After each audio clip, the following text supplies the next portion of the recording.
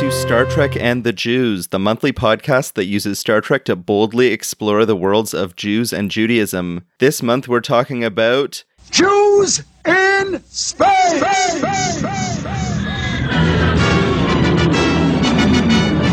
Where are all the Jews? We're going to be engaging in a sort of futurism, imagining Jewish life in Star Trek's 24th century. But first, a little bit of news. Chava, big changes in the world of Star Trek this week. Oh yeah? Tell us about it, Josh. We have something really exciting going on. We have the announcement of a new Star Trek series, Strange New Worlds. Whoa. This is one that a lot of fans have been asking for a little while. It's going to be called Strange New Worlds, set on the old 1701 with Captain Pike and Number One and Spock as they were imagined in season 2 of Discovery. Akiva Goldsman, what do you think, Jewish fellow? Who's a producer of the series, says that it's going to be optimistic Star Trek and episodic television, which I guess, well, I really enjoyed Discovery and Picard. It feels like a return to form. That's so exciting. Were you a fan of Discovery's depiction of the Enterprise and Pike and crew? I actually was kind of into that, yeah. I thought it was nice to have that classic comeback. In a certain way, it's almost like NBC picking up the cage. I guess it's CBS, not NBC, and it only took them 55 years. So what do you think about it, Josh? Are you super excited? Yeah, I'm really excited. I think there's so many opportunities to use Star Trek to hold up a mirror to society, to really explore ideas on the cutting edge of public discourse and science fiction. I don't want to put down other people's Star Trek, but the Star Trek that I really feel like I'm a fan of is that kind of Next Gen and Deep Space Nine era. This seems like a setup that can reward fans like me. No way. You like TNG and Deep Space Nine? No Who would way. have thought? Who Very would have thought? Controversial take in the Star Trek world. Yeah, that sounds great. Maybe I'll be able to actually enjoy it rather than just loathing all of the sexism. Well, speaking of sexism, should we talk about the Hebrew school homework that was assigned for this week? Oh, yeah. You mean Sub Rosa? Oh my god. I don't Sub understand Rosa. why you even assigned this. It was terrible, and nothing about it was Jewish. Here's why I assigned it. Because Journey's End and Sub Rosa are two of the only episodes of Star Trek I could find where a present-day Earth national, cultural, ethnic, or other related group is depicted living in the 24th century in a manner that's organized around that group as it exists right now. So in Journey's End, we have a group of indigenous people of the Americas who set off to chart their own destiny. And in Sub Rosa, we have a kind of cosplay take on Scotland. Yeah. They were both kind of offensive to present day people of those cultures. It just felt like it was so mild as part of the plot line. So I was like, this is a terrible episode. We should not be suggesting watching this. Blame Josh. Yeah, it is a terrible episode. It definitely has some really cringy lines. How about where it ends on a wink and a smile of whatever else he might have done, he made her very happy, talking about Ronan imprisoning and assaulting 800 years of Beverly Crusher's family members. Yeah. Which, oh, by the way, good job, Ronan. You beat the Vulcans to Earth by 400 years there. So I guess we got to rewrite the Federation history books on this one. But I actually think there's some really cool things in Sub Rosa if we throw away all the dialogue and all the plot and only look at the depiction of Earth cultural groups in the future. That opening scene with the funeral, there was something really interesting hidden in it. It kind of takes the form of a Christian religious funeral with traditional Scottish garb. Mm-hmm. It's being officiated by Maturin, who's an alien, and Maturin closes with the line, "And so now we commit her body to the ground, ashes to ashes, dust to dust, in sure and certain hope that her memory will be kept alive within us." And I looked up that line because it kind of sounded familiar. It turns out they took a passage from the Book of Common Prayer, which is a religious text used by Anglicans and Presbyterians, and they took that Anglican Presbyterian funeral line and like de-religified it. So in the Book of the Common Prayer, it ends in sure and certain hope for the resurrection through Jesus Christ. And in like a very Star Trek fashion, they got rid of all the religion-y stuff, but kept the poetry and the symbolism. And I thought that is really nice. Really interesting way to go. But that was in the first minute. Couldn't we have just said, like, listen to this Watch the first minute of Sub Rosa? Yeah. But then you never would have heard the line where Beverly Crusher says that she fell asleep reading a particularly erotic page of her grandmother's diary. Like, what was that? This is a really weird episode. It says something, too, about how cultural or national groups are playing out. The character of Ned Quint, he would be antiquated even today, I think. I don't really know Scotland that well. I was there for all of 3 days on my honeymoon, but he seemed like cartoonish even today. He seems like kind of a mid-20th century literary imagination of a Scottish person. He looks like a character on Outlander. Right. The depiction in Journey's End is really different. Definitely, yeah. So whereas the planet from Sub Rosa is sort of like a Scottish-themed Federation world, and it almost seems like maybe they just kind of chose an aesthetic, and they say that it's a Federation colony and that the Federation actually terraformed this world, which means it must have been like an enormous infrastructure project with like committees and funding and all kinds of stuff. The stuff they gloss over in Star Trek. Right. There's hardly any episodes about infrastructure spending. The group on Dorvan 5 set out intentionally to be apart from the Federation and set their own course and their own destiny. But I think we have to stop for a second. Star Trek has a really problematic history when it comes to portraying the indigenous peoples of the Americas. And I feel a little bit inequipped here because on the one hand, I feel like we can't discuss this episode without calling attention to it, but I also feel that I do not have the expertise whatsoever to call out the very real problems in this. Yeah, definitely. So I want to direct listeners to two sources. The first is a podcast called Métis in Space, and they actually have an episode entirely on Journey's End, and they talk about other depictions of indigenous peoples in Star Trek. It's a great podcast, and so I would go check that out. There's also the video on YouTube called Native Americans in Star Trek from the channel Trexpertise. They do a really good job of summing up a whole history of problems that Star Trek and film and television in general have when it comes to depicting indigenous cultures. Go check that out, and we're actually going to play a short clip of that now. The reductionist problem seems to be on display across all Trek episodes and movies that deal with Native Americans, a practice at odds with Trek's theme of celebrating diversity. Star Trek continues to play on many Native stereotypes, such as inferiority to civilized society, Native roles as outsiders or opposites to civilization and as victims of that civilization, and the supposed spirituality of the Indian and how it's the opposite of civilized rationality, which writers at times purposely utilize. And of course, there's the white savior narrative.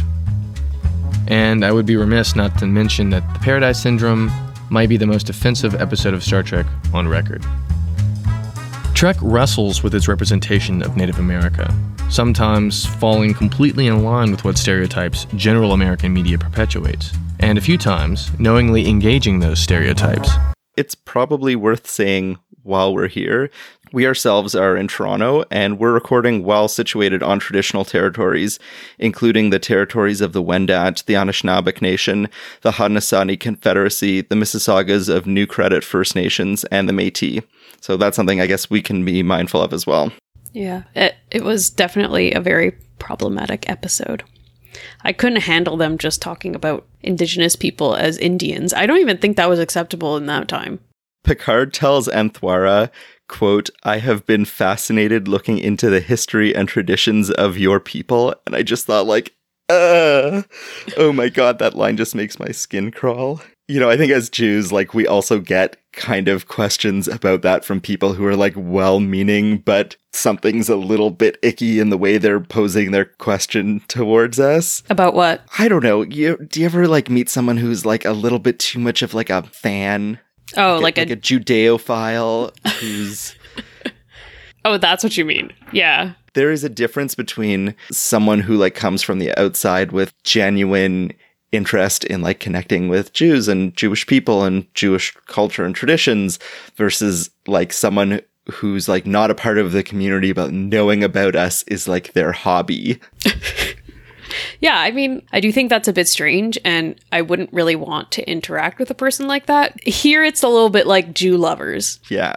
The episode relies on some dehumanizing tropes, and the Trexpertise video speaks to this a little bit, but they use the so-called magic Indian trope, which is assuming that indigenous cultures have some like meta-human spiritual mystical powers, which when you break that trope down is really dehumanizing. Mm-hmm. And also Wesley takes on like the white savior archetype, the same problem that you see in films like Dances with Wolves or Pocahontas, where like the white man has to come in and save these simple people. It's a really problematic trope that was from like a period in time when maybe Hollywood had moved on from like the overtly animalistic, dehumanizing tropes of indigenous peoples, but still hadn't really gotten their act together. Yeah. Have we ever talked about Jamaki Highwater?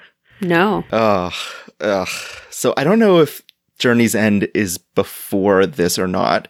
So Journey's End, from like a production perspective, this is right near the end of season 7, and Voyager was already under development, and so Journey's End was written as part of the Voyager backstory because it speaks to the pending conflict with the Maquis. Chakotay, they never say that he's from this planet, and actually like the timeline doesn't quite match up because Dorvan 5, they say they've only been there for 20 years, but he's from a planet a lot like this one. So Voyager hired this guy named Jamaki Highwater, who called himself a Native American creative consultant, and like the idea was that you would hire him to ensure appropriate representation and cultural sensitivities. Jamaki Highwater was a complete fraud. He was actually named Jakey Marks. Oh God. And I looked it up. That one's like kind of on us. Oh no. He just passed himself off as indigenous and really like defrauded Star Trek, but I do not let the writers and producers of Star Trek off the hook for this at all, because if they'd done like even the slightest bit of work or research on their own, they probably could have discovered that the things he was telling them were total BS, which is why like Chakotay's traditions and backstory don't make sense at all and like pull from so many different traditions. Which is a problem that Journey's End has also, where it's really like grabbing mishmashes of lots of different indigenous cultures and just like getting things wrong. Like imagine if Jews were depicted in an episode of Star Trek and they like made up a holiday or made up a ritual that we'd never heard of. We would be so mad. It's true. That's kind of how I feel about people that like Hanukkah. And that's actually a holiday, so I can't even imagine how mad I'd be. So yeah, Star Trek, like, pay attention to this. Hey, really easy fix would also be having indigenous people in your writer's room. I don't know, it's really disappointing. Yeah. All that being said, there is a really poignant anti-colonial message that comes through parts of this episode. Wesley is our protagonist, and he stands up to Picard and says, what we're doing here is wrong. These people are not some random group of colonists. They're a unique culture with a history that predates the Federation and Starfleet. I know Admiral Nechayev gave you an order, and she was given an order from the Federation Council, but it's still wrong. And that's a really powerful denunciation. I think where this episode maybe succeeds is that it does that thing that science fiction is supposed to do, where it holds a mirror up to society and uses science fiction to really highlight an injustice. And that injustice is the treatment of the indigenous peoples of the Americas. Yeah, definitely. I was just going to say how strange I thought it was that Worf was the one sent to escort these people off of their planet.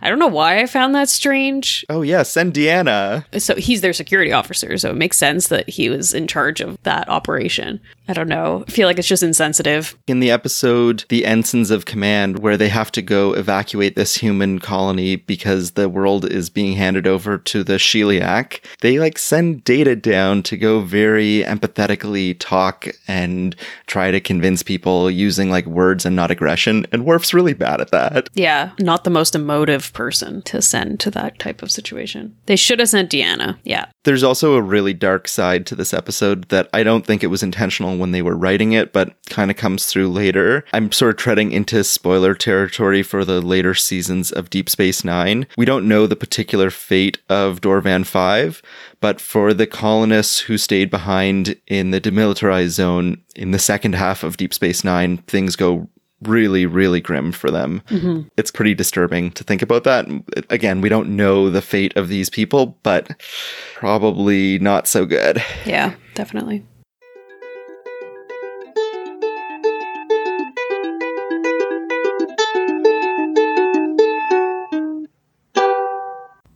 Hi there, Star Trek and the Jews. My name is Sonia Ballantyne. I am a Swampy Cree writer, filmmaker, and nerd from northern Manitoba originally, currently based in Winnipeg. And if any of you have any clout at Star Trek Picard, I am looking for a writing job. So if they need a native writer to come on, I would be happy to do so. So I was asked to give my opinion on the Star Trek TNG episode Journey's End. And I have a very, let's say, complicated history with this episode. I still am a huge fan of Star Trek. I have always have been. As a child, I really hated this episode, save for one reason, and that was Tom Jackson. I am Swampy Cree, as I mentioned, and Tom Jackson is a Cree person from, I believe, Alberta. So seeing him on Star Trek was just like me being on Star Trek. So a complicated history with this episode. First off, the tribe living on Dorvan 5 is not given a name. Who are they? Are they Cree? Are they Ojibwe? Are they Hollywood's favorite people, the Cherokee? And secondly, it's, 200 years in the future, and us Native people are still getting kicked out of places. Many Indigenous peoples are matrilineal, and to see that the representatives of the peoples of Dorvan 5 were all male drove me up the wall when I was a kid. Just because it was such a slap in the face to me that they were all dudes, not one woman was there. Just killed me. Ugh. The treatment of Indigenous people on Star Trek has always been such a sore spot for me, as I said. It felt so disappointing to have a mirror held up for me to see myself in this episode, and all I saw was people like me being forced off their land, even in the future. One positive I do like, even if it was sort of a 2 steps forward, 1 step back thing, was when LaCanta tells Wesley that his culture is rooted, but not limited to the past. The spirits of Vulcan and Klingon come to them in their sacred spaces. I like the idea of my culture evolving in such a way that new knowledge is incorporated into our belief systems. However, again, this is 2 steps forward and 1 step back. I really appreciate you guys looking into this episode with such knowledge and such care towards why this episode would be problematic. I think it's very rare that people, especially if you love the content, especially if you love the show, to look at it under a critical eye and understand that just because Star Trek represents the best of humanity in a lot of ways doesn't mean it always represents all of humanity in the best of ways. It has ideals, but it is still operating within its own time period. So, for example, in the 60s, having women on the bridge, but women are still the ones who have to get food for Kirk. Or the way Uhura is still wearing a skirt. And the way that they make Deanna Troi wear that weird outfit she wears for most of the seasons of TNG. Even though this show is striving to show how much better humanity is in the future, it is still limited by the current environment that it lives in. So thanks a lot for having me on the show. I'm really excited to see what else you guys come up with. And again, thank you for having me, and stay safe. Bye. Thank you so much, Sonia. If you want to learn more about Sonia's work, check her out on Twitter at honey_child. Or check out her new podcast, Live from the Pool House, which is a podcast talking about the Fresh Prince of Bel-Air.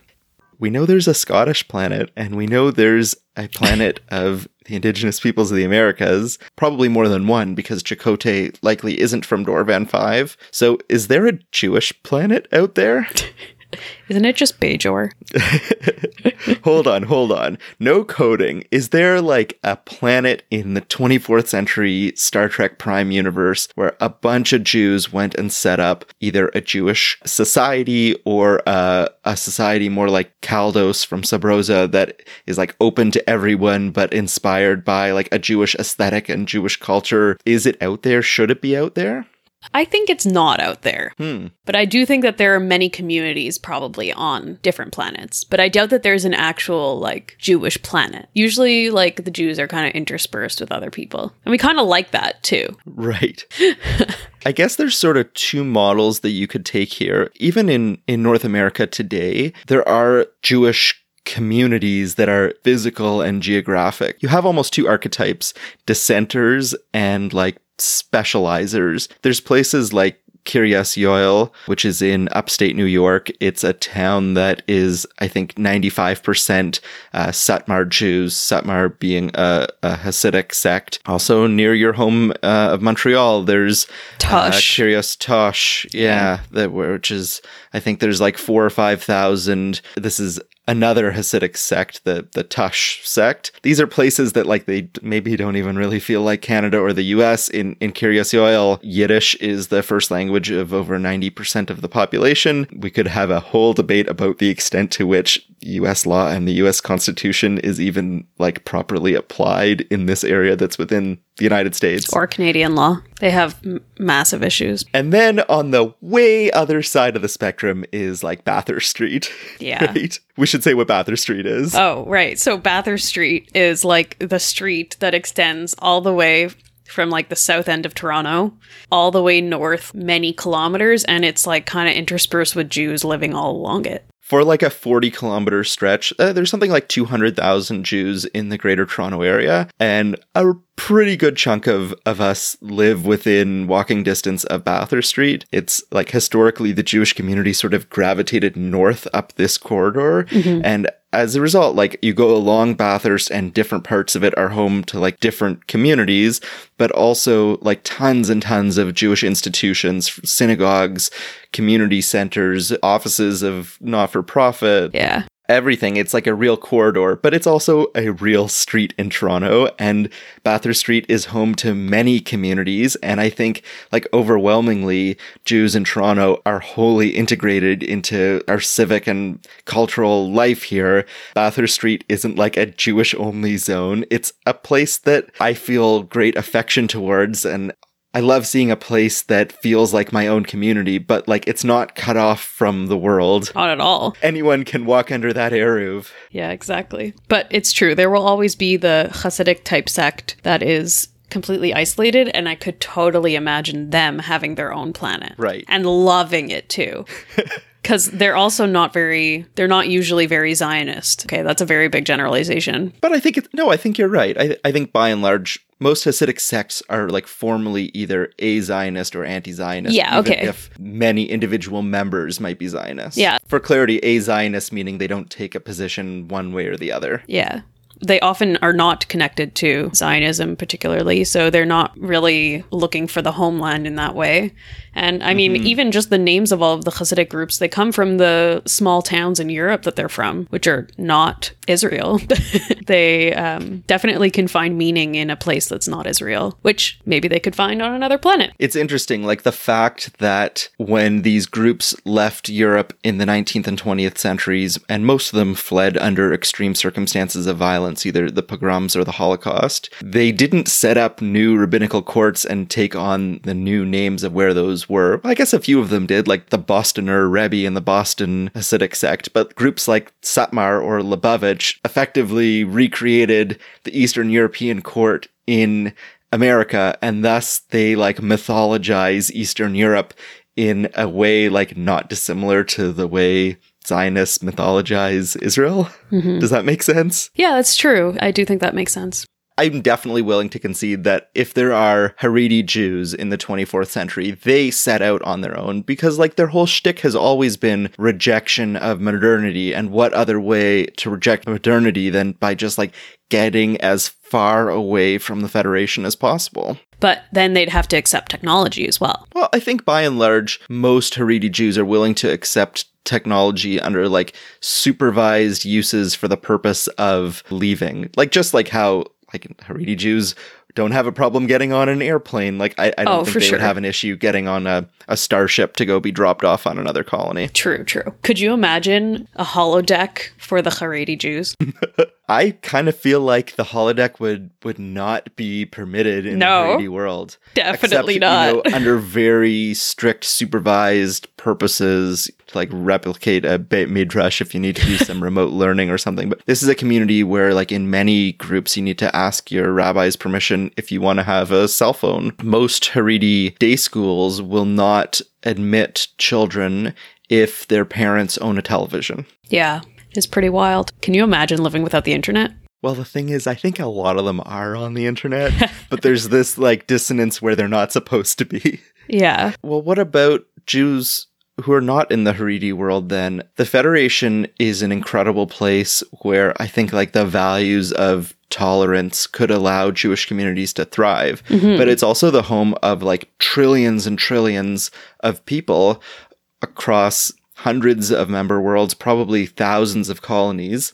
Yeah. And the reality is, like, if you want to have a cohesive Jewish community, you really need a critical mass of people. You need a Bathurst Street where, you know, you can have enough people that you can build real meaningful communities. And even though, well, I think, like, especially this current COVID situation has changed the way we view virtual communities, like the reality of space travel, the fictional reality of space travel is that like if you have like a time delay or if you want to be attending like a Seder or something like that, you need some people in your local sector.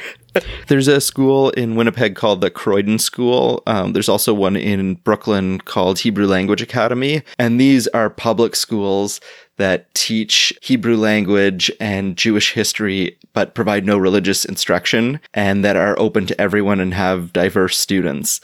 You know, there are institutions in Toronto like the JCC, which does great programming for the Jewish community, but also just has like maternity classes and a gym and a pool and swimming lessons that anyone can sign up for. And a theater. Do you think it would be desirable to have a planet in the Federation or certain parts of the Federation that Jews understand as like their place where they gather, but everyone is welcome? Who do you think would go there? I think I might. Yeah. I mean, obviously, I would be the captain of the Enterprise, but...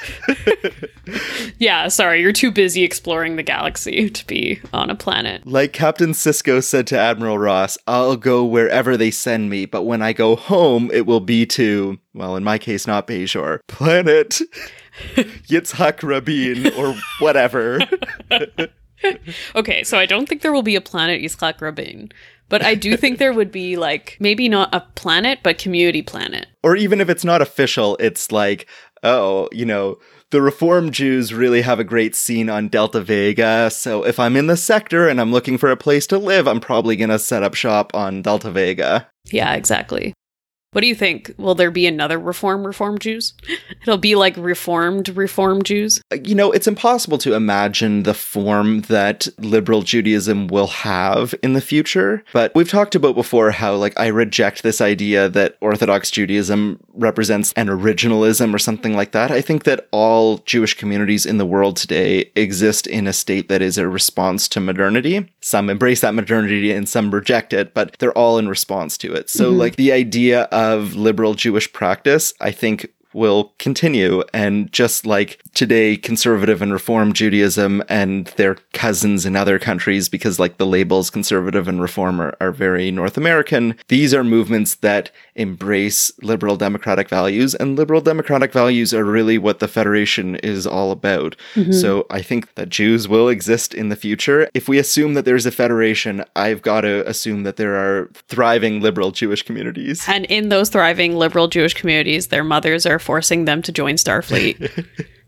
Hopefully, like, World War III doesn't wipe us out, or the eugenics wars. I guess that was in the 90s, so we should be all right by now. But yeah, so I was going to ask you, Josh, if there weren't a planet like this, let's put it this way, and you were a Jew living in the 24th century, where would you want to live? If you had to pick a planet, which one would you pick? Imagine that property tax is way too high on Earth, so you can't live on Earth. Where would you go? We don't know why everyone doesn't live on Earth, but it must be like scarcity or something like that. Well, I think it's also just adventure. The economics and the rationale for setting up a colony are not entirely clear. Deep Space Nine makes an argument that it's to pursue agriculture and like living off the land, which is a value that the social Zionists had as well. If I'm not living on Earth, I think I want to live at like Bathurst and Eglinton. Can that be a thing? I want to live You in, mean like, exactly where you live? I would want to live in a part of the Federation that is safe. Going out to these far-flung colonies does not seem really safe. We hear all the time about them being attacked by aliens or taken over by Cardassians or whatever. Safe and undisputed and well-established. I don't need to go, like, feel alive by farming. But like, say you weren't going to join a colony. You were going to go to a planet that's already like well inhabited by aliens and is an alien planet. Which one do you think you fit in with the best? Would you like go to Kronos, end up on Bajor? Well, not Kronos because I'm a vegetarian. Oh yeah, that would be rough. I'll bet Vulcan has like really awesome reform and conservative synagogues. There's got to be like a lot of expats living on Vulcan, and there's got to be lots of Jews among them. They probably have they a really had cool Spock scene there. Yeah. Kind of like how the liberal university towns in America all have a neat radical Jewish community in them. Although the climate really does not agree with me. I like the cold. Maybe Andoria. I like the ice. It's subterranean. I don't know why that's a plus. What about you? Where do you think you'd want to live in the Federation? Vulcan also sounds kind of nice to me, but I feel like I would live on Bajor. Really? Yeah. I don't know. I kind of like Bajorans. They've got a cool vibe. Spiritual. I think they balance modernity and religion very well. It's clear that they're like not an aggressive civilization, but are quite technologically advanced. Era obviously matters. Bajor under the occupation, obviously not such a great place to live. Okay, but yeah. I think the arc of where this series lead us, it's reasonable to assume that by the late 24th century, Bajor is entering into the Federation and things might be changing on Bajor. Might be a great time to follow like Captain Sisko and set up shop there. Could you imagine the property costs of Toronto in the 24th century? It's not really clear how like the economics of land work. We see that some people have great places like Joseph Sisko has a restaurant in the French Quarter. Captain Kirk in the films has this beautiful 1980s condo in San Francisco looking over the bay, but it's never really explained how that's divvied out. And I don't think you can just be like, excuse me, I'd like something with a good view of the Presidio because, like we said, there's like trillions of people in the Federation. Yeah, I really think Earth is like probably not available. Chava, I have a really important question for you. I'm ready. Did Star Trek wipe Israel off the map? Oh, I don't know. No. Israel's there. In a certain sense, Medinat Yisrael, the state of Israel, cannot exist in the 24th century because on Earth in the 24th century, there are no nation states. Government is the United Federation of Planets. So there's no like state of Israel. No. You think there won't be a Jewish goings-on in Israel, the land? I think that Star Trek presents the opportunity for a utopia here. If we have a region where Jews can have a national home, but that it can be done without excluding anyone else, then like that's the dream, isn't it? Yeah. There are certain leaps in accepting the state of the Federation that seem unimaginable because conflicts on Earth today seem intractable. But we're told time and time again that Earth is a unified planet of peace. I have to imagine that there is a just and open society there where Jews can continue to have that expression of identity, of feeling that connection ancestral to the land, but that does not come at the cost of anyone else's liberty or justice. Totally, yeah. I agree. There are some real practical considerations to take into account when it comes to like Jewish ritual practice and living on another world, but I don't know if we have the proper expertise to answer all of those questions. No. Do you think we should go to Red Alert? I think we should go to Red Alert. Red Alert. Belay that order, number one.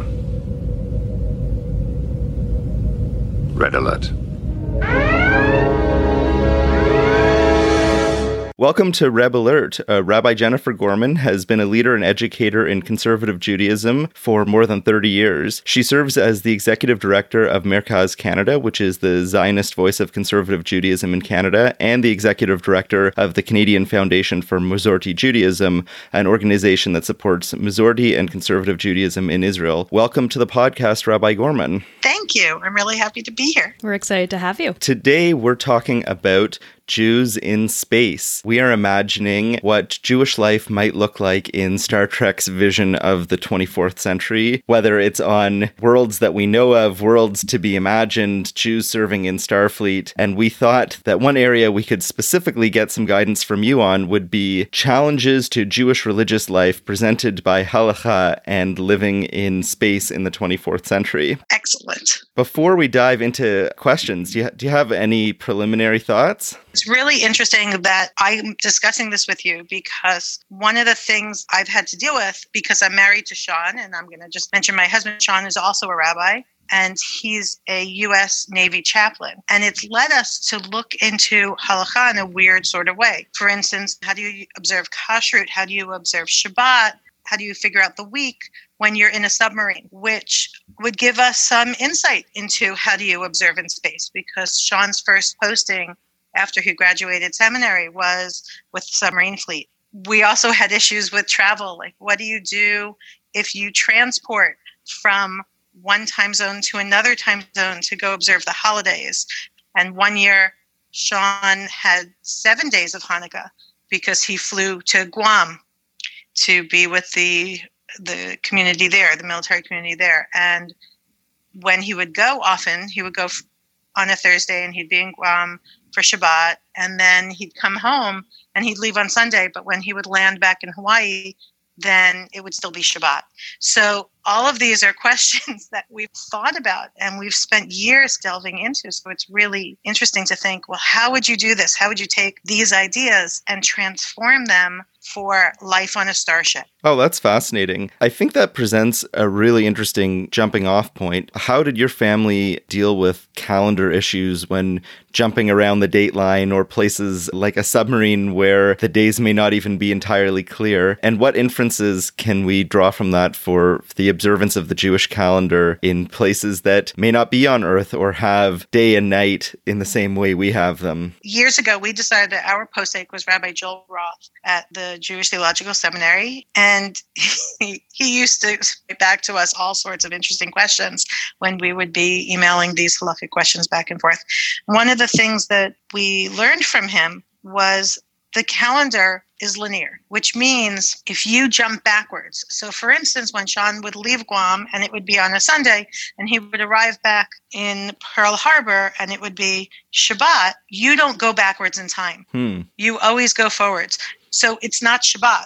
It's Shabbat for me because I would be at home and therefore I couldn't pick him up at the airport. But for him, it wasn't Shabbat. You can't have 2 Shabbatot in a week because it's the 7th day. And once you've had Shabbat, you start counting again. The result of that is really that you end up with a very long Sunday. But on a submarine, the question is, what day is it? And what do you do when you're changing time zones? You know, the joke about the Jewish astronaut. The astronauts come back and everyone's thrilled and everyone's asking how they're doing. And the Jewish astronaut says, well, I'm exhausted. It's constantly Shachrit Mincha Maariv, Shachrit Mincha Maariv, Shachrit Mincha Maariv, you know, as you go around and around and around. But it doesn't work that way. The rule is if you're on a ship, whether that's an aircraft carrier, a submarine, or starship, you are based on whatever time you left. So if you leave from Earth, you're going to be based on Earth time, and you're going to keep that time. The day may get shortened, but you still have those 7 days. When does Shabbat start? When does Shabbat end? You're going to base that on the time zone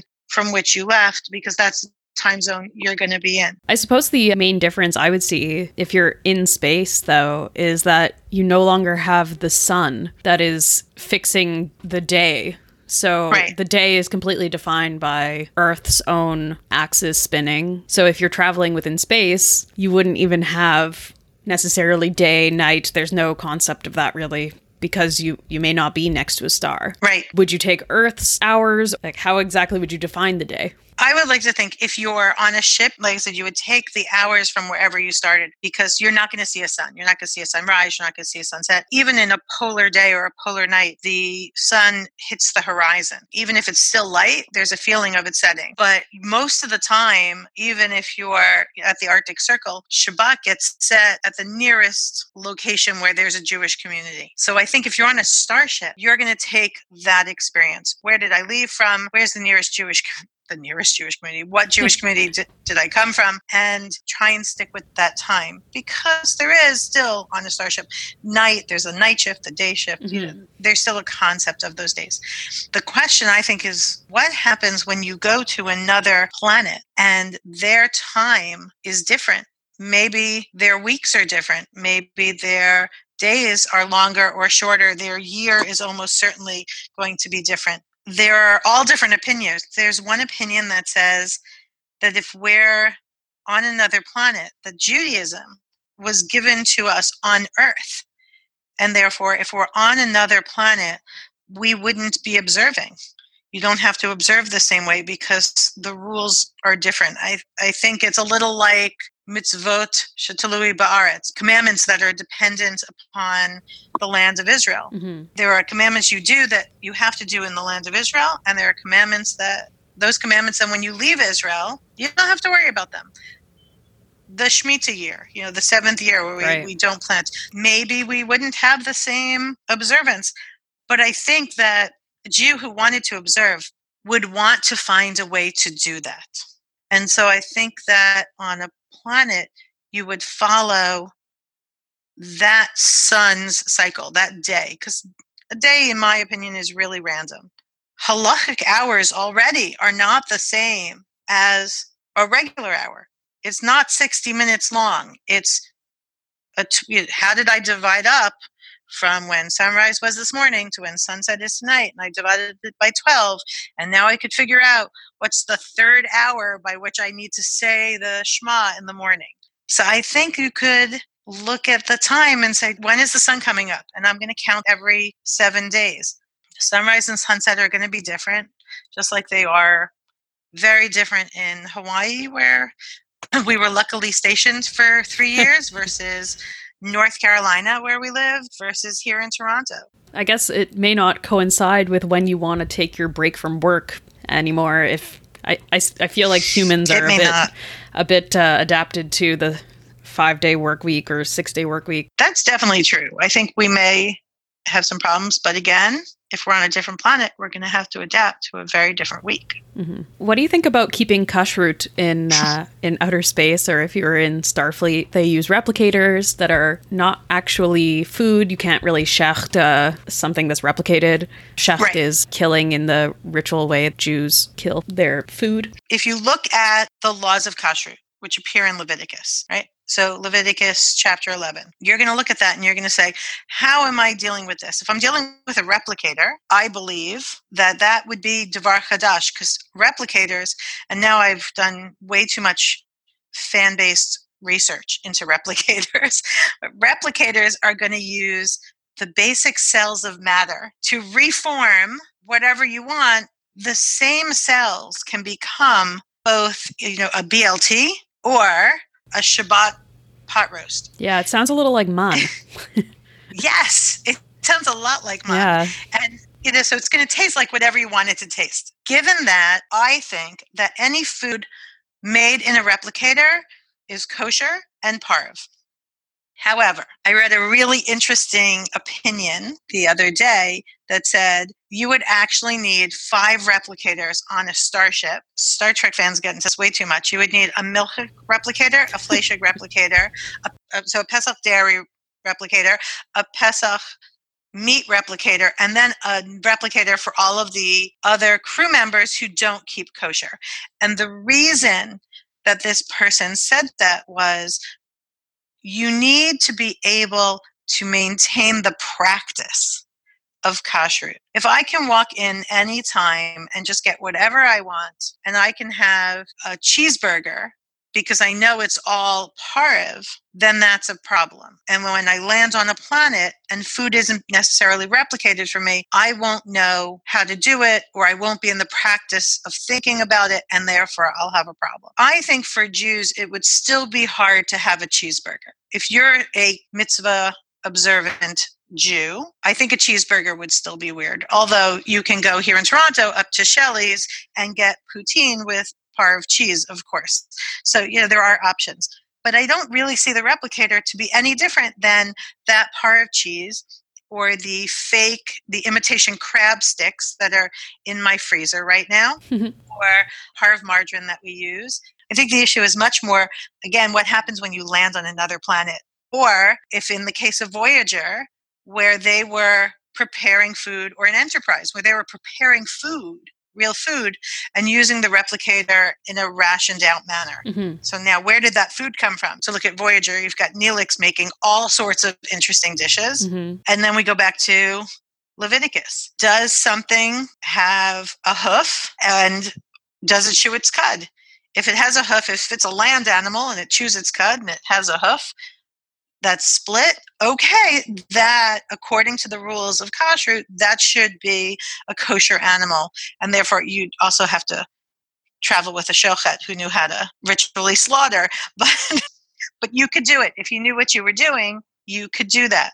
If you're talking about things that live in the water, does it have fins and scales? If you're talking about something that looks like a lizard or creeps along, like an insect, well, then that's not going to be kosher. What if they had no kosher type animals on the planet? I guess then they would have to eat those things, though, to save their lives. Or you're vegetarian. We end up places where we can't get kosher meat. For sure. I guess I have two questions. The first is, the descriptions in the Tanakh of the categories of food don't really align to our taxonomical understanding of the animal kingdom. And I wonder if in some ways that actually is more useful for application to life on other worlds, because we've had to take these physical descriptors of attributes and then apply them to the animal kingdom. The second question I wanted to ask was, what do we do in the world of birds, where even today there is historic division between communities that have accepted certain New World birds that were unknown to those who codified the laws of kashrut and those who don't accept them? This became a huge discussion at our dinner table the other night. The question was, well, if you could taxonomically say that this is a cow, but if you're on another planet, it couldn't be a cow, how would you deal with that? And one of my sons was like, well, it's sort of a pseudo cow. And my other son, who's a science kid, is like, not acceptable. So you have those issues of how do they line up? I think that the fact that it's not according to our taxonomy means that we can, with fish or things that swim in the ocean, things that are larger land animals, we can figure out. But you're right, birds are a huge problem because we have a list of birds. These are the birds you're not allowed to eat. Basic problem is we don't know what all of them are. Dukifat is the one that I always use as an example. No one knows what that is. No one has any idea what that is. The issue came up when turkey became a popular food. And then, of course, there was confusion as to where turkey actually came from, because it's a North American animal, but people for a while thought it came from India. So there is all sorts of discussion in the halachic literature about where these animals actually come from. In the end, Jews were eating turkey, most Jews. The example given was, well, it looks like a chicken. Its gizzard is similar to the kosher birds. It has this extra toe. Its eggs appear like kosher eggs. So it should be kosher. So a turkey is really just like a big chicken. Like you have a turkey, you have a chicken, you have a dove. These are all kosher animals. They're all similar in their bodily makeup and their eggs. Whereas an ostrich doesn't look anything like this, and an ostrich is not a kosher animal. You could also say it's not a problem because clearly this is a list of birds that's forbidden to us based on Earth. If we're only forbidden these birds, unless a Bat Kol, a voice from heaven, comes out and gives us another list of birds we can't eat on Bajor, then we can eat any birds on Bajor. And of course, because we can't have one opinion, there would be, this rabbi who said, well, all birds on Bajor would be kosher because none of them would be on the list from the Torah about what is a non-kosher bird. And then someone else would say, we don't have a Masorah, we don't have a tradition of eating those birds. And the list of kashrut was given to us to be for the planet Earth. So therefore, no birds are kosher. It's like having Hasidic shrita. So we'll continue the tradition of 2 Jews and 12 opinions. One of the overarching themes of Star Trek from 1966 through to today is who is a person and what constitutes a sentient being. I think a corollary of that question is, in the universe of Star Trek, who is capable of becoming a Jew? Can an alien be a Jew? Can a synthetic intelligence be a Jew? Until this very second, I would have said absolutely any humanoid should be able to become Jewish. Beyond humanoid, then I'm going to have to think a little more. Back to my discussion with my family, I never should have brought this up at the dinner table. But we were having a discussion. What if you have a different type of life, not carbon-based life? And there was an episode of the original series where they had a silicon-based life form and Spock was able to communicate with it. It was assumed to be intelligent and can communicate. Can it be a Jew? My gut says, if we accept someone as a person, and the person doesn't necessarily have to be human, that person should be able to convert to Judaism. Klingon people are not necessarily different than Vulcan people or Romulan people or human people or whatever. I think that was one of the values that Star Trek proposed. And that's why you had a multicultural bridge for the original series. And I think that's an ideal that exists in Judaism. If you want to become a Jew, you should be able to become a Jew. We don't proselytize, but we do welcome. And so I think that'll still be the case. Synthetics are a little harder because you have to accept them. But if you accept that a synthetic life form is, in fact, a humanoid life form, and therefore equal to all other humanoid life forms, as opposed to creating a synthetic pet, then I think we'd have to accept them as converts as well. They're independent individuals. One of the things we're looking at this episode is the extent to which Starfleet, an ostensibly secular organization, has accommodated officers of diverse cultural backgrounds. And Chava and I are going to be talking about some instances where they've succeeded at that and some instances that they've really failed at it. What obligations does that put on Jews who are serving in Starfleet in order to live full Jewish lives as members of the organization? And I wonder what insights you can draw coming from a U.S. Navy family as well. One of the things we learned early on, or I should say I learned early on, because Sean actually grew up in the Navy. His dad was a career enlisted guy in the U.S. Navy, was you have to be willing to put yourself out and be honest and share who you are and what's important to you and what you need from the beginning. I actually think that's a good lesson for anyone, anywhere, not just in Starfleet. That means opening your doors. That means explaining, being willing to explain. Sometimes it's frustrating to be the token Jew anywhere, not just in the military, but in a work environment where you get to explain why Hanukkah is just not that important, but Shmini Atzeret, that holiday that you've never heard of, is really important to me. Right? That's a difficult thing, and you need to be really proactive. In order to make sure that you have a full life, you're going to want colleagues. You may be the only Jew on a ship, whether it's a military ship or a starship. So how do you do Seder? You can Zoom with your family. They may be light years away, or you can make sure that you have a community with you who's going to come and share your experiences. So Shabbat dinner is not you having Shabbat dinner alone in your quarters. Shabbat dinner is you making sure that you have people who want to learn and want to support you in your observance and building that community. And that happens in a lot of the Star Trek series. Kira, Major Kira, has people who they're not observing Bajoran religion, but support her in her observance of Bajoran religion.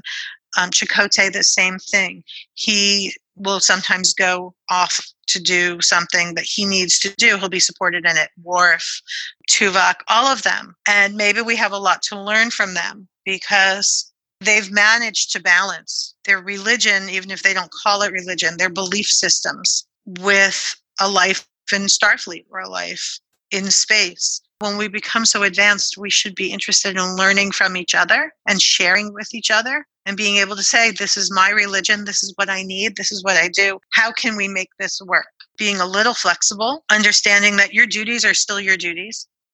And that goes, if you're in the Israeli military, that goes if you're in the Canadian military or any other military. If you're serving in government, you're going to have to work around that. And maybe you're not doing everything, but you might be doing some things because they're necessary to the functioning of the country. Same thing on a starship. I think there are ways that we can definitely do that without having to give up our belief systems and the cultural piece of that as well that's so tied into that. Rabbi Gorman, thank you so much for joining us at Red Alert for Star Trek and the Jews. Thank you. This was very exciting. And I look forward to listening to many, many more of your podcasts.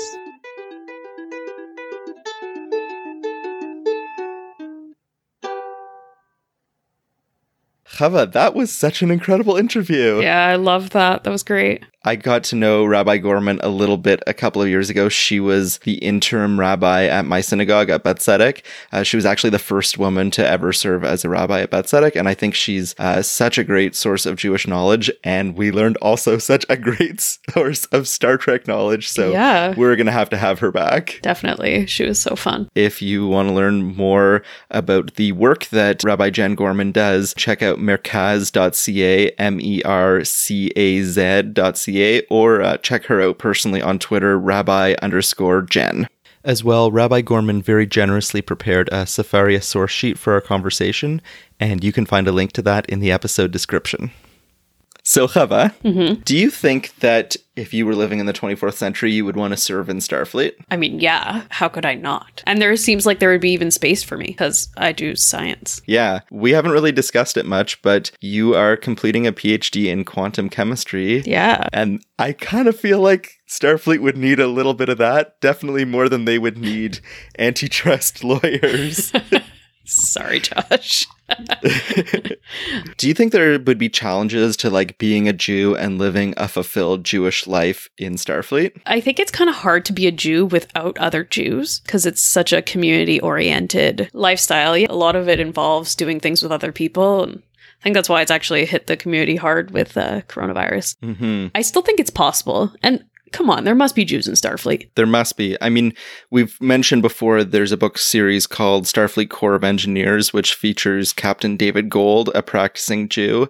And I think for today, we should put David Gold in a little box and say, let's do a David Gold episode in a couple of months. Mm-hmm. When we're thinking about being a Jew in Starfleet, part of what I rush to is like this question of accommodation. Like, how much does an organization like Starfleet let you practice diverse cultural beliefs and rituals? And sometimes Starfleet's track record is maybe not so good. They suck sometimes. The first time that I remember being just completely shocked at how non-accommodating they were was in the episode Ensign Rowe. Oh, yeah. Where she walks off the transporter and Riker's just like, take off the earring. You're breaking dress code. She just sort of like sheepishly takes it off her ear, and it's so upsetting to see that happen. That was really shocking to me because they're portrayed as so open and liberal, egalitarian. It seems so contrary to the values of Starfleet. Exactly. And it comes up again, too, in the Voyager episode Learning Curve. Tuvok, he's like training these Maquis crewmen who haven't quite fit in with Starfleet, even though they were given no choice about whether or not they wanted to be a part of Starfleet. He tells us, Bajoran, crewman Garen, take off your earring. And both Garen and Rowe, by the end of those episodes, they're like,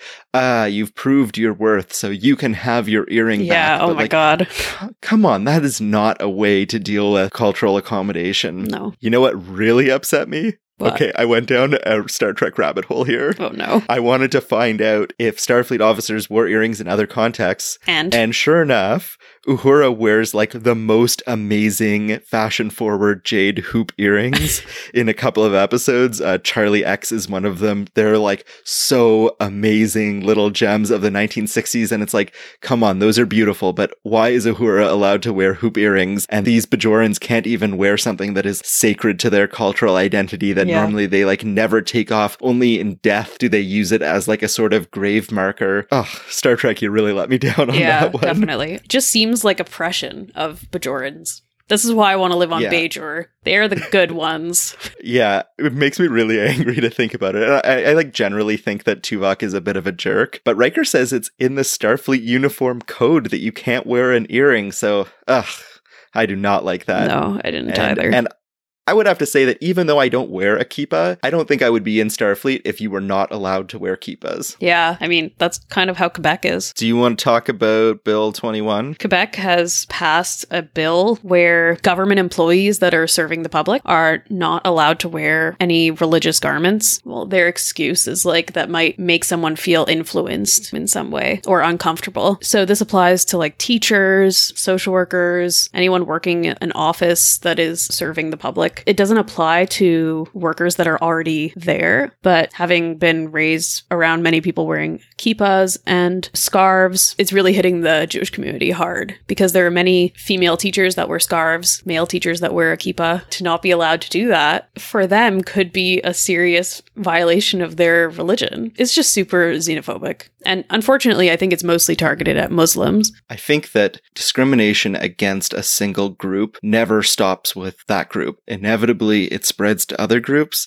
and inevitably beyond that, it undermines the just principles of a whole society. Mm-hmm. And yeah, Bill 21, straight up, they were just targeting Muslim women. And they were like, well, if some Jewish men and Sikh men get caught up in that, they like didn't care too much about that. Yeah. But to me, it just fundamentally undermines the idea of Quebec being a just society. Like, this is a law that, like, for some Muslim women, it was just career ending. And yes, people who were in their current job got to stay. But for example, if you were trying to get a promotion, you couldn't. Mm-hmm. If you were in an occasional posting and wanted to become full-time, which like in the world of government, that's how most people get in, is you take like a mat leave or something like that, and then eventually get hired full-time. Right. I've read news accounts of people just leaving Quebec because of that, and it's devastating and it's unfair, and I hope that the courts are able to put it down. It's just trash, especially because there are religious symbols all over Quebec. Like, literally every street is named after a saint. I mean, in Montreal, there's a bylaw that says nobody is allowed to build higher than the giant crucifix that is on the nearby mountain. Yeah, so, yeah, Montreal's built on a mountain. It's actually Mont Royal. At the top of it, there's this, like, giant cross that's, like, lit up at night. And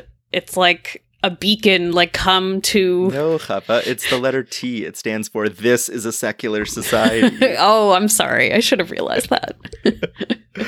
And I understand that there's like a troubled history there, that a lot of Quebec's secularism is a response to the Quiet Revolution, which was like Quebec's rejection of the control from the Catholic Church on society. But I don't know, so often it just feels like they're just attacking Muslim women and they don't care who else gets caught in the crossfire of that. No, it's just awful. There's not much else to say about it. Okay, let's now go to the complete opposite end of the religious accommodation spectrum. So the Deep Space Nine episode Sons of Moog, Kern shows up. Hey, remember Kern? And Kern's really mad because he's lost all of his honor and he wants Worf to ritually kill him. And Worf does that. He stabs him in the heart. And like, it doesn't take, but still. And so this is the quote that Sisko says to Worf and also to Jadzia. At the moment, I don't give a damn about Klingon beliefs, rituals, or customs. Now, I've given you both a lot of leeway when it comes to following Klingon traditions, but in case you haven't noticed, this isn't a Klingon station, and those are not Klingon uniforms you're wearing. There is a limit to how far I'll go to accommodate cultural diversity among my officers, and you've just reached it. And to be clear, the way he reached it was by literally stabbing a person in the chest. Literally committing murder. I guess it was attempted murder because they save Kern. Okay, fine. But also in Next Gen, Worf like straight up murders Duras, and Picard is like, I don't approve of that. We're putting an official note in your file saying that you murdered someone. And so, like, Picard does not approve of this murder, but he's like, please do not murder people again in the future. Consider If you this could stop. your first and only warning with respect to murdering people. And Sisko again is like, there's a line, and the line is murder. So true. Yeah. Sisko would never be caught. I mean, if Sisko told a Starfleet officer to take off their Bajoran earring, the Federation would be like tossed right out of the sector. And I think Sisko is just more understanding of religion and accommodation in general. I guess it's like the difference between tradition and like cultish behavior. It's like it goes between what is a reasonable tradition and then like what is universally accepted to be harmful to the people that follow it. Yeah, I think Sisko's line is do whatever you want, but you can't harm people. Yeah. And that is, it's live and let live. That is a totally reasonable limit to place on it. I totally agree. All right, I got a question for you, Chava. There is a segment at the end of this show where we look for something sweet, a dessert that is hidden away to end out our episode. So did you find an afikoman? Okay, first of all, an afikoman is not sweet. Have you had an afikoman? It tastes like cardboard. Okay, I have a really bad afikoman, and I know it's bad because Adam told me it was bad. Dr. Adam. Dr. Adam, sorry. I think Wesley Crusher is Joseph. Joseph. He basically has like a religious experience where he's with the Traveler. Okay, so he's with the Traveler like many seasons before, and that sort of seemed like a religious experience. And now he's like wearing his little vest that's blue, and that's just exactly what it made me think of. He's like the dreamer who knows the future, and he's like the special son who can do anything, and he's like just the best, and like everyone hates him. And there's that one episode where him and Picard are stuck in a pit. Oh, right. Yeah, see? Okay, he is Joseph. I'm going to tell Adam that. I like that. Thanks. What's yours? Okay, so mine is from Sub Rosa, and Picard says to Maturin, who actually, just a few weeks ago, actor Michael Keenan, who played Maturin and also a few other roles in Star Trek, he just passed away at the end of April. Oh. Maturin is, maybe he's like the governor of Kaldos, and Picard says to him that he is, quote, obviously not Scottish. And this offended me on a number of levels. I mean, Maturin actually does say to him, I am not Scottish. But first of all, like, Scotland today is home to many people from all over the world. And presumably in Star Trek, Scotland will be home to like many people from all over the galaxy who, you know, might identify as Scottish, just as You'd hope so. Many immigrants from all over the world and their descendants identify as Scottish. Even if Picard meant it in like some kind of ethnic, whatever that means, sense, you don't know if he's maybe like Scottish on one side or something like that. It reminded me of a really ugly practice that I have seen in many Jewish communities, including my own, where Jews of color are told that they don't look Jewish.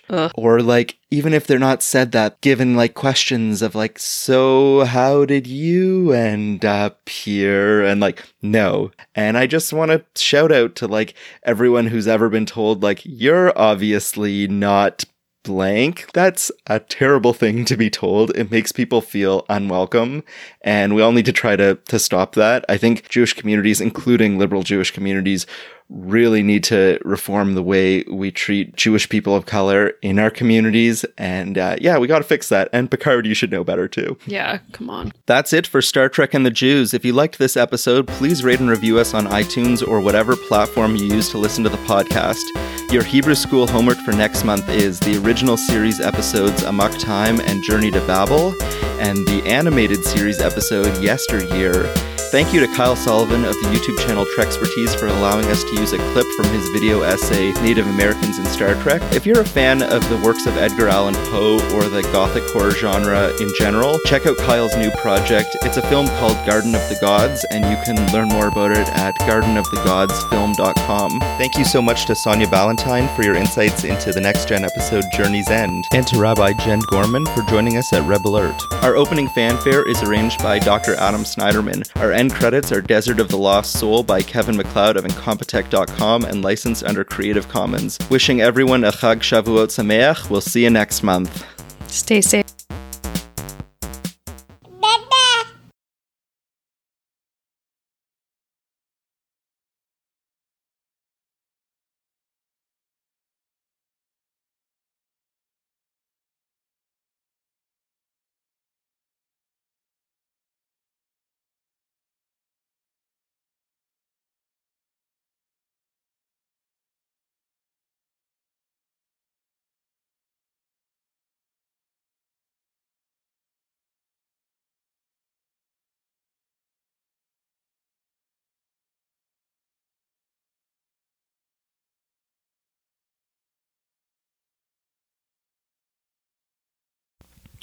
As well, Rabbi Gorman very generously prepared a Sefaria source sheet for our conversation, and you can find a link to that in the episode description.